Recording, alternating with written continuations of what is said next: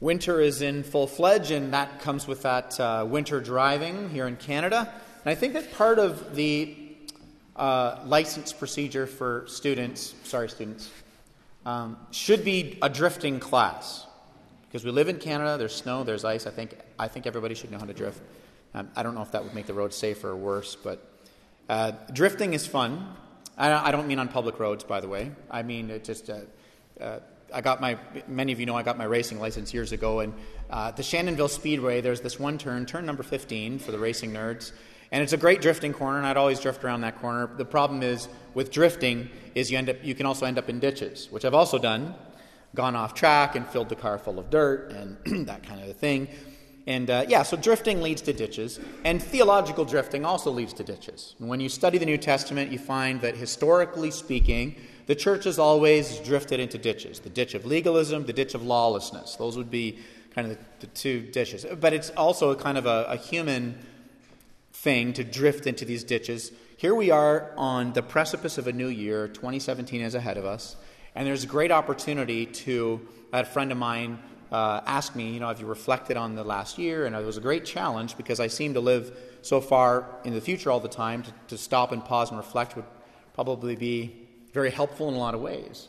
But as we are on the precipice of a new year, you look towards the 2017 and you ask yourself, what helpful patterns could there be for me to establish that would probably serve me and my family, my neighbors? And what unhelpful patterns do I have that would probably serve me and my family, my neighbors if I started doing things and stopped doing things? But because we drift into ditches, we can look at New Year's resolutions and land in this legalism ditch where we put all of our hope and all of our trust and we drive ourselves crazy and everybody else around us crazy with our resolutions. And we cripple ourselves with the legalism of spiritual discipline, not because we think good patterns would be helpful, but because we are defining ourselves and finding our identity in our self-polished righteousness. And so if you've ever been in that ditch and you got tired and exhausted of the self-righteous ditch, then you'll do the human thing, I've done it, and you swing into the other ditch. You'll overcorrect because you've drifted into that ditch, so you drift into the other ditch, the lawless ditch, where you say, forget resolutions, forget helpful patterns, forget spiritual discipline, that's all legalism. So what I'm going to do is I'm not going to look at any of the patterns that are in my life that might be helpful to begin, that would be more loving for my neighbor and my family, and I'm not going to stop doing anything. That's all legalism. And I'm under grace, I'm not under the law, so I'm not going to look at anything, I'm not going to consider anything, and I'm going to call that freedom, and we swing into that ditch. Ironically, both ditches are exhausting, because we are at the center of both of those scenarios. Both of those ditches end up being burdensome because the legalist ditch and the lawless ditch put us at the center of our faith and not Christ. And so this morning we're going to read from Romans 6 in just a minute. I'm going to read the chapter in its entirety. We're going to do a 4-week series as we head into this new year on the freedom of the gospel. On freedom that there is in Christ, the freedom of what he has done. And we're going to look at what the scriptures say this freedom actually is. And I trust and I hope and I pray that this serves you as you head into this new year to not drift theologically into either of those ditches, to be burdened by legalism or further burdened by lawlessness, masquerading as grace, but to actually live in this true gospel freedom. And I'm not speaking from a position of having cracked the code and walking this out perfectly. I'm with you in this. There are dark, unevangelized places of my heart that are not free, and I want the freedom and need the freedom of God's grace to liberate me, and I pray the same for you. So this is a freedom series, but before I came to the short title of just calling the series Freedom, I read Romans 6, and then I came up with a long series title. I'm going to read it for you, because this will give you a sense of where we're going these next 4 weeks. But I realized this was too long for a title, and I ended up with this. Living life in freedom, fueled by the rest of the gospel and the knowledge of God's love toward us and the power of his grace in us, without giving into the temptation of falling into the ditches of legalism and lawlessness like drunken Christian pheasants. Then I realized pheasants. That was... For a second I thought, I'm just going to move on, maybe nobody will notice. But I knew you would. Yeah, Luther said it great. We're just like these drunken Christian peasants falling from one ditch to the next. Oh God, would you free us from our crazy theological drifting so we can rest in the goodness of this gospel. So I'm going to read Romans chapter 6. And a quick context for that is this, because we're showing up mid-conversation, which is a bad way to read the Bible unless you get the context. But in chapters 1 through 4, Paul explains that God's law diagnoses us as needing grace.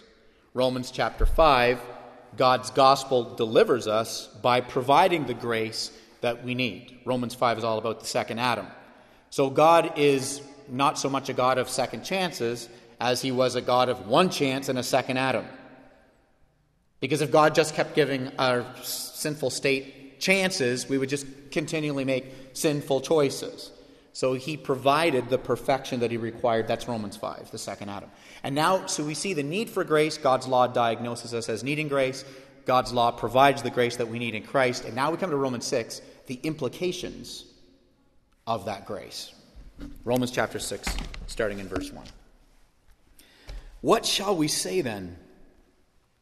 Are we to continue in sin so that grace may abound? By no means. How can we who died to sin still live in it? Do you not know that all of us who have been baptized into Christ Jesus were baptized into his death? We were buried, therefore, with him by baptism into death, in order that, just as Christ was raised from the dead by the glory of the Father, we too might walk in the newness of life.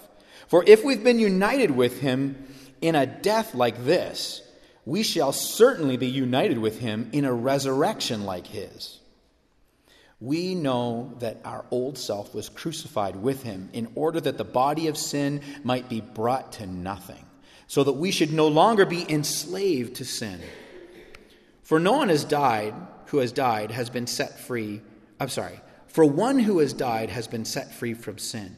Now, if we have died with Christ, we believe that we will also live with him. We know that Christ, being raised from the dead, will never die again. Death no longer has dominion over him. For the death he died to sin, once for all. But the life he lives to God. So you also must consider yourselves dead to sin and alive to God in Christ Jesus.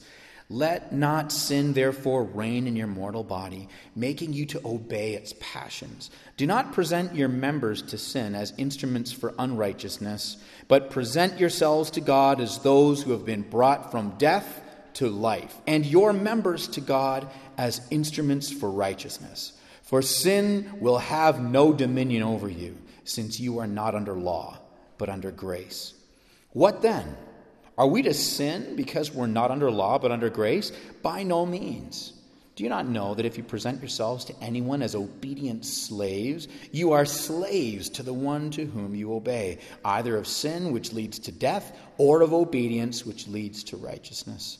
But thanks be to God that you who were once slaves of sin have become obedient from the heart to the standard of teaching to which you were committed, and having been set free from sin, have become slaves of righteousness. I'm speaking in human terms because of your natural limitations. For just as you once presented your members as slaves to impurity and to lawlessness, leading to more lawlessness, so now present your members as slaves to righteousness, leading to sanctification. For when you were slaves of sin, you were free in regard to righteousness. But what fruit were you getting at the time of the things of which you are now ashamed? For the end of those things is death.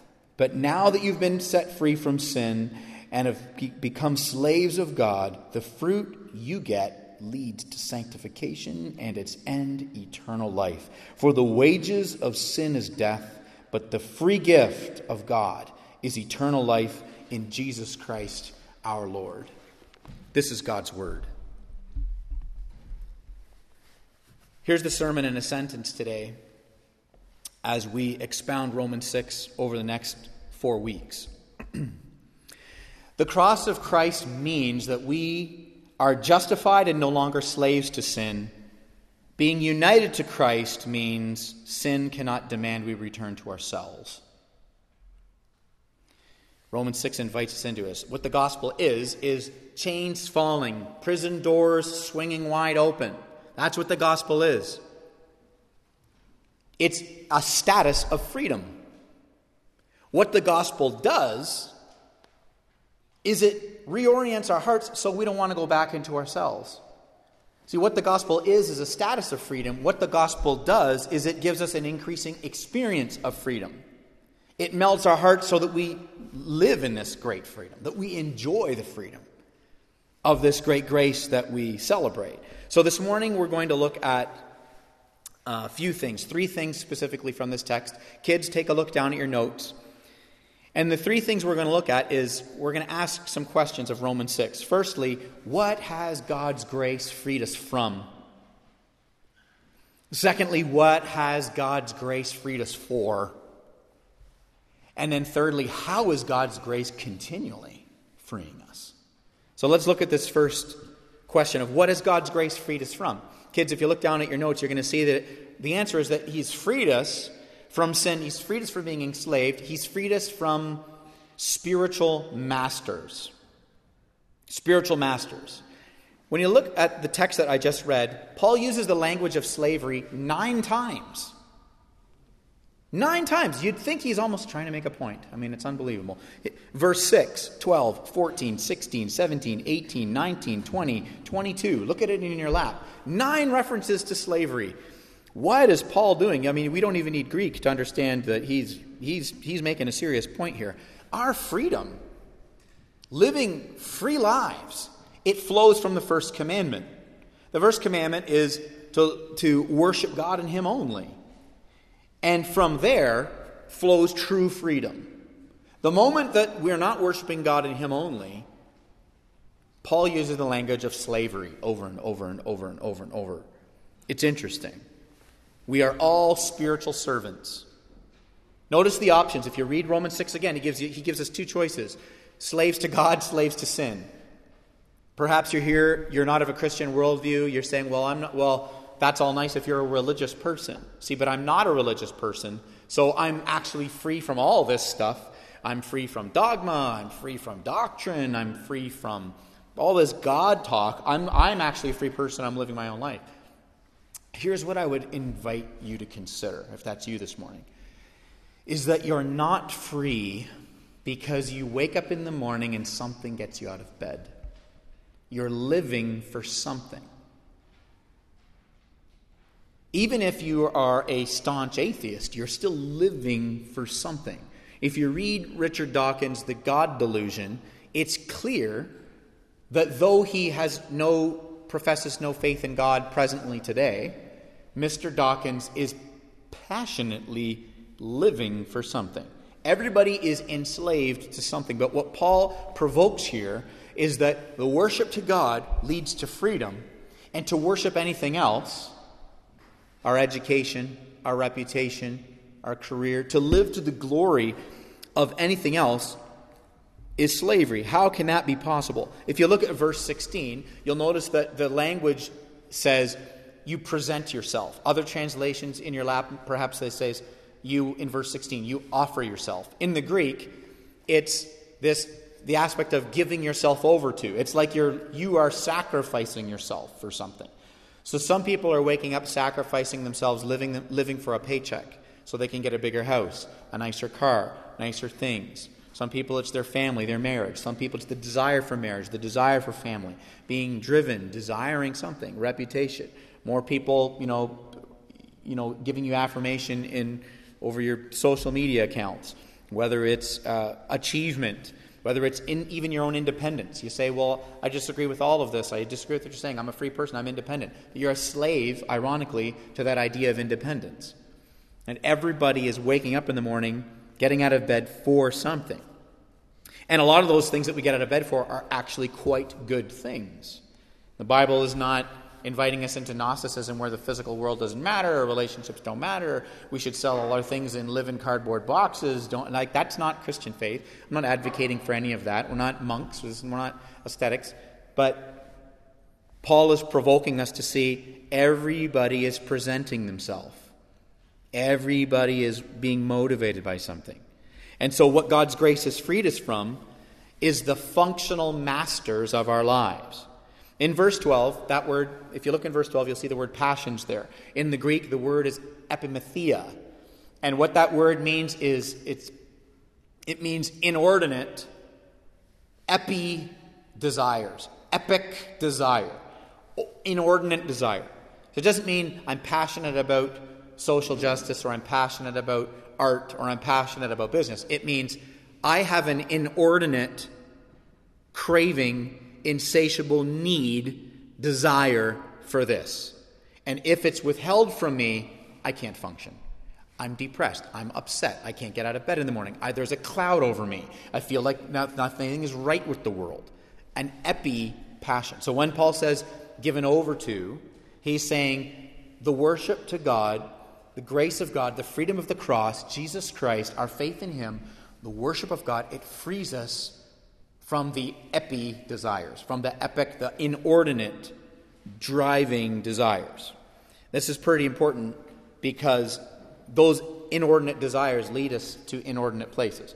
How many of you kids have ever been in a pool and you play this game where it's like keep away with a ball, like a volleyball or a beach ball, and you keep away? And sometimes you try and keep the ball from your friend, and so you put the ball underwater and you sit on it. Has you kids tried it? And you're all like, whoa, whoa, whoa. You put the ball between your knees and you're like, whoa. You're trying to keep the ball underwater.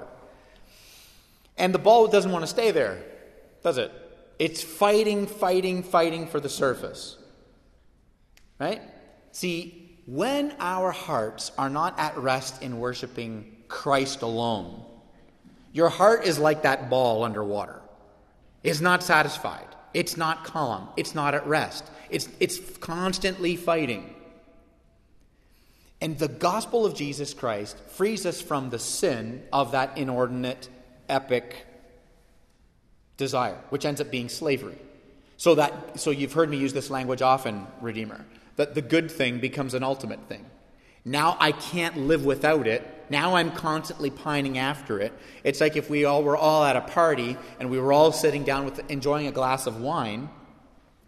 If one of us was struggling with the desire for alcohol, if one of us had struggled with that alcoholism, we wouldn't know sitting there enjoying the wine together. We wouldn't know. The only way to know would be to remove the wine. Then once it's removed, now all of a sudden, my desire is now obvious now because I can't handle it not having it. Right? For me, I have that inordinate desire for affirmation, acceptance from people. Right? We're not going to take time this morning to go into, Paul's childhood, sob story, but I have one, just like all of you. And so that's created some inordinate desire in me. And when I don't rest in the rest of the gospel, it drives me constantly. Right? So ironically, here I am standing in front of people to minister the gospel of grace and rest when the unevangelized part of my heart wants to instead of serve the church, use the church to garner, right, that somebody tell me I'm okay, somebody tell me that was good, somebody tell me that I'm all right, somebody tell me that I'm loved. So we need the gospel to end this rest so that we're not driven and slaves to these desires. So that's what the gospel's freed us from. What has the gospel freed us for? Kids, look down at your notes. If the gospel has freed us from these spiritual masters, if the gospel has freed us from sin, the inordinate desire to worship something because everybody is a worshiper, everybody's worship switch has been flipped to on since the day they were born, it's not being flipped off, and we're going to worship something, what are we free for then? And what Paul gives us in Romans 6 as he begins to unpack it is we've been freed for this life of peace, life of joy, right? Even in suffering, even in death, even in tragedy. We've been freed to be fully human. And when Jesus Christ came and was 100% God and 100% man, he was fully human. And look at the freedom of Jesus, the life that Jesus lived, the freedom. Kids, look down at your notes. The blank there is, we're never held hostage to the trials we face. Right? That's that freedom. Whatever's going on in life, we're not hostage to that. When you look at the life of Christ, and we went through Matthew, you remember, last year, we took 40 weeks, we went through Matthew. You guys remember all those weeks, right? You memorized it. I know you memorized all 40 of those sermons I preached. But we went through Christ's life, and such freedom, right? He's saying things to the religious crowd. Bang! doesn't care what the crowd thinks. And he's feeding people, and then he turns around to them and he says, unless you eat my flesh and drink my blood, you can't have any part of me. Whoa, and he offends everybody. He offends them all. What's he saying? He's saying he's being metaphorical, obviously, but he's talking about that giving themselves over to the truth that he is God, and to worshiping God, and turn from their sin, and to believe that he is the Christ, and believe that he's the Messiah. And they all get offended and they leave, and then he turns to his disciples, the closest guys to him. He's like, you guys going to go too? Ah, such freedom. I mean, he's just free. And then he goes to the woman caught in adultery who's dragged in the street, and all the religious people are polishing their own self-righteousness. And they're standing in the street, and Jesus goes down to the sand and he starts writing with his finger and, in the sand, and he's just so free. He doesn't care what these guys think of him. And he says to the woman, he says to them, let he who's without sin throw the first stone. They're all convicted. They leave. We don't know what he wrote in the sand, but here's what we do know. The other times in Scripture when God's finger wrote something, it was the law. So, I don't know this, but it's possible that maybe Jesus wrote, thou shalt not commit adultery, and they all read that, and they all thought, I've done that, and I can't throw the first stone, so I'm going to leave. I don't know that. It's food for thought. Discuss that over lunch. But my point is he's so free to love. He's so free. And the freedom from our inordinate desire frees us to love, to see the people around you in this room.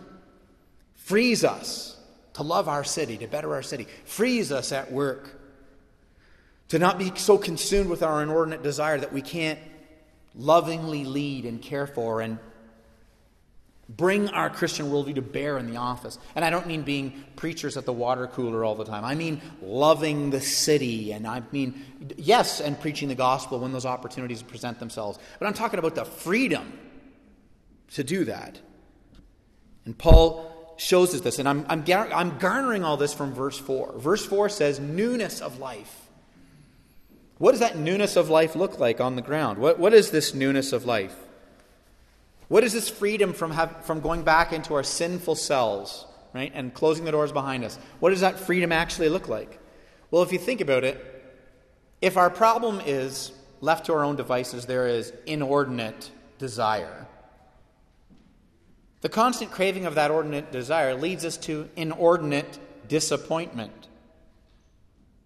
See, because if you have a desire for something, if you desire to have, a particular thing, and you don't get it, you're going to move on with your life. You're going to be like, oh, I'm disappointed. That's too bad. That would have been beautiful, but oh well. And you're going to move on. But if you have an inordinate desire, what Paul's talking about here, and that thing doesn't happen, getting into the school, getting the job, getting the promotion, getting the house, the car, the blah, blah, blah. Fill in the blank. It doesn't matter what it is. Getting the people to affirm you. Having 100 people in a row stand in a big long line and go, that was a great sermon, that was a great sermon, that was a great sermon, that was a great sermon. So that your unevangelized, disastrous, sinful heart is like, okay, good, I'm okay, because everybody's telling me I'm okay. That's my problem. What's your problem? You have a problem. Let's talk about your problems. What happens is when that inordinate desire doesn't get met, we're driven for it. So the newness of life is this great freedom to love others. Remember this? Remember in Mark chapter 10, when Jesus predicts his death and resurrection, what's the first thing the disciples do when he predicts his death and resurrection and his kingdom? They're like, hey Jesus, when you come into your kingdom, how about one of us sits on your left and one of us sits on your right? They're after greatness. First thing they do. He predicts his death and resurrection, and this looks like an opportunity to move it on up, right? That's what they're thinking. And Jesus is like, where I'm going, you can't, you don't even want to go. Guys, you don't even understand. You're thinking like the Gentiles. You got to serve people. And of course, the irony of them wanting to be on his right and on his left is that when Jesus did come into his kingdom, there was somebody on his right and there was somebody on his left, and they were on crosses. So what the disciples were up to was not what Jesus was up to. And so there's this great liberating freedom to this newness of life where it frees us to live these lives where we care for others, we care for the people here, we care for our city. God's grace frees us into a newness of life where it breaks down social barrier and ethnic barrier and economic barrier, where there's not an us and them conversation happening here in this room. Well, we come from this background, this tradition, this kind of family, this economic status, this ethnicity. Oh, you're from that one. It's all gone. The gospel invites us into this newness of life, this great freedom. Michael Horton, who's an author and the professor of systematic theology at Westminster Seminary, says this: when we sin, we take the keys out of the hands of our liberator and we put them back in the hands of our sin, the prison warden. And Paul is encouraging us in Romans 6 to live in this great freedom so that we don't live in these chronically dissatisfied, me-first lives. He frees us from that. And when we sin, which Paul is getting at in Romans 6, we don't lose our status of salvation. And I want to be really clear about this. What we lose is the experience and the enjoyment of our freedom. You see, every time we sin, we're not falling in and out of a state of being justified, now you're not. Justified, now you're not. Kids, if you're here, listen. Kids, when Jesus saved you, it's game over. He saved you. You're in his grip. He saved you. Okay?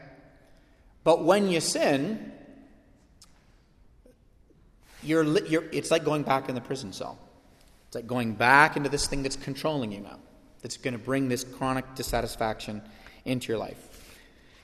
And so, which leads us to this third thing of, if we've been freed for that, if we've been freed from this inordinate desire and sin, and we've been freed for this newness of life and this freedom from these dark and unevangelized places of our heart, then how is God continually freeing us? How does he continually free us? Well, Christian maturity, Christian freedom, it's all downstream from marveling. Marveling at this gospel. Marveling at Jesus. I mean, why would you live to the glory of something that you don't understand or enjoy? And so we marvel at the grace of Christ week in and week out. Christ, through the text, regardless of where we are in the Scripture, showcasing what he did and why he did it, so that you can live in this great freedom of the gospel to the glory of the one who saved you in grace. I'll give you a picture. A number of years ago, I was in Guatemala, and we were doing a building project, and the team that we were working with, these Guatemalans, were mixing all of the concrete by hand. And it was back-breaking work in the blazing hot sun. And after that trip, we said, we are buying those guys a cement mixer. That was horrifying. So we came back and we raised some money and we bought them a cement mixer. And so that we went down the following year, and there was the cement mixer.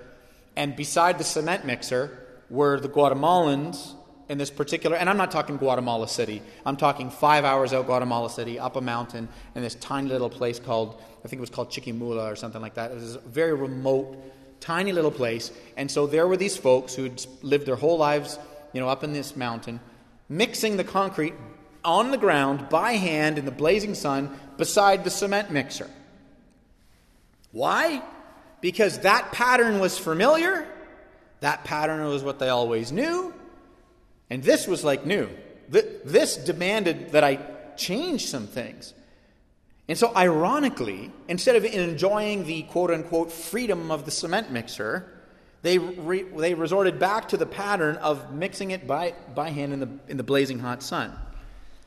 What God is doing in the gospel is he is freeing us and continually freeing us by inviting us out of this back-breaking destructive pattern into a new liberating pattern. If you've come out of fundamental legalist kind of scenario, every time you use the word pattern, spiritual discipline, you often think, oh no, that means as soon as dinner's over, it's going to be family time seminary, and oh, that was horrifying. Those were such terrible memories. I'm not going to do that to my children, so I'm going to overcorrect and swing into the other theological ditch and teach my children nothing. And then what I'm going to do is I'm going to have my children grow up in church, and they're going to get 30 minutes of gospel a week, And then the rest of their week is going to be spent in this liturgical worship patterns of the culture. And then when they're 20, I'm going to be shocked and surprised that they're not like totally blown away by the grace of Jesus.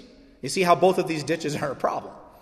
And so here the gospel invites us into this new freedom. I'm going to reread for you verses 22 and 23.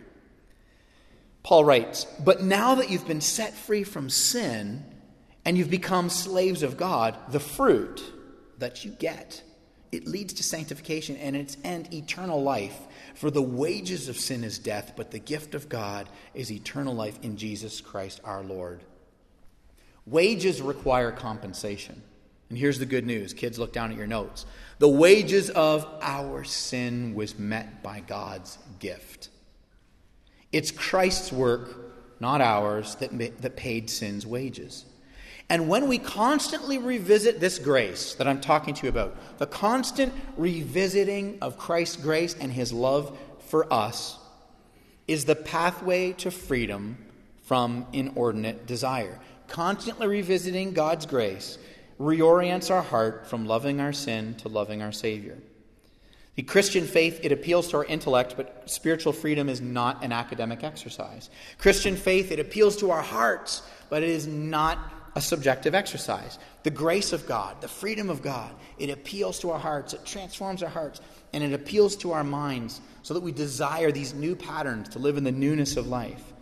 If Christian faith was only about the heart, then we would constantly be led astray by the subjectivity of our own thoughts and our own desires and what we want and what we're up to. And we'd say, I had this thought today and I think it was God. Well, yeah, of course you think it's God, because that's actually what you want. If it was only about the heart, we would constantly be led astray. But if it was only about the head, we would be like mechanics that knew where all the doctrinal bolts went in the theological engine, but we'd never driven through the countryside with the wind in our hair, actually enjoying the freedom and experiencing the glory and the freedom of the love and the grace of God. So it is both the head and the heart and the pattern of God's word leading us continually into this freedom. I was asked a great question last week. Someone was here and they said to me, why do we confess our sin every Sunday? You say that Jesus forgave our sin, past, present, future. Why do we confess every Sunday?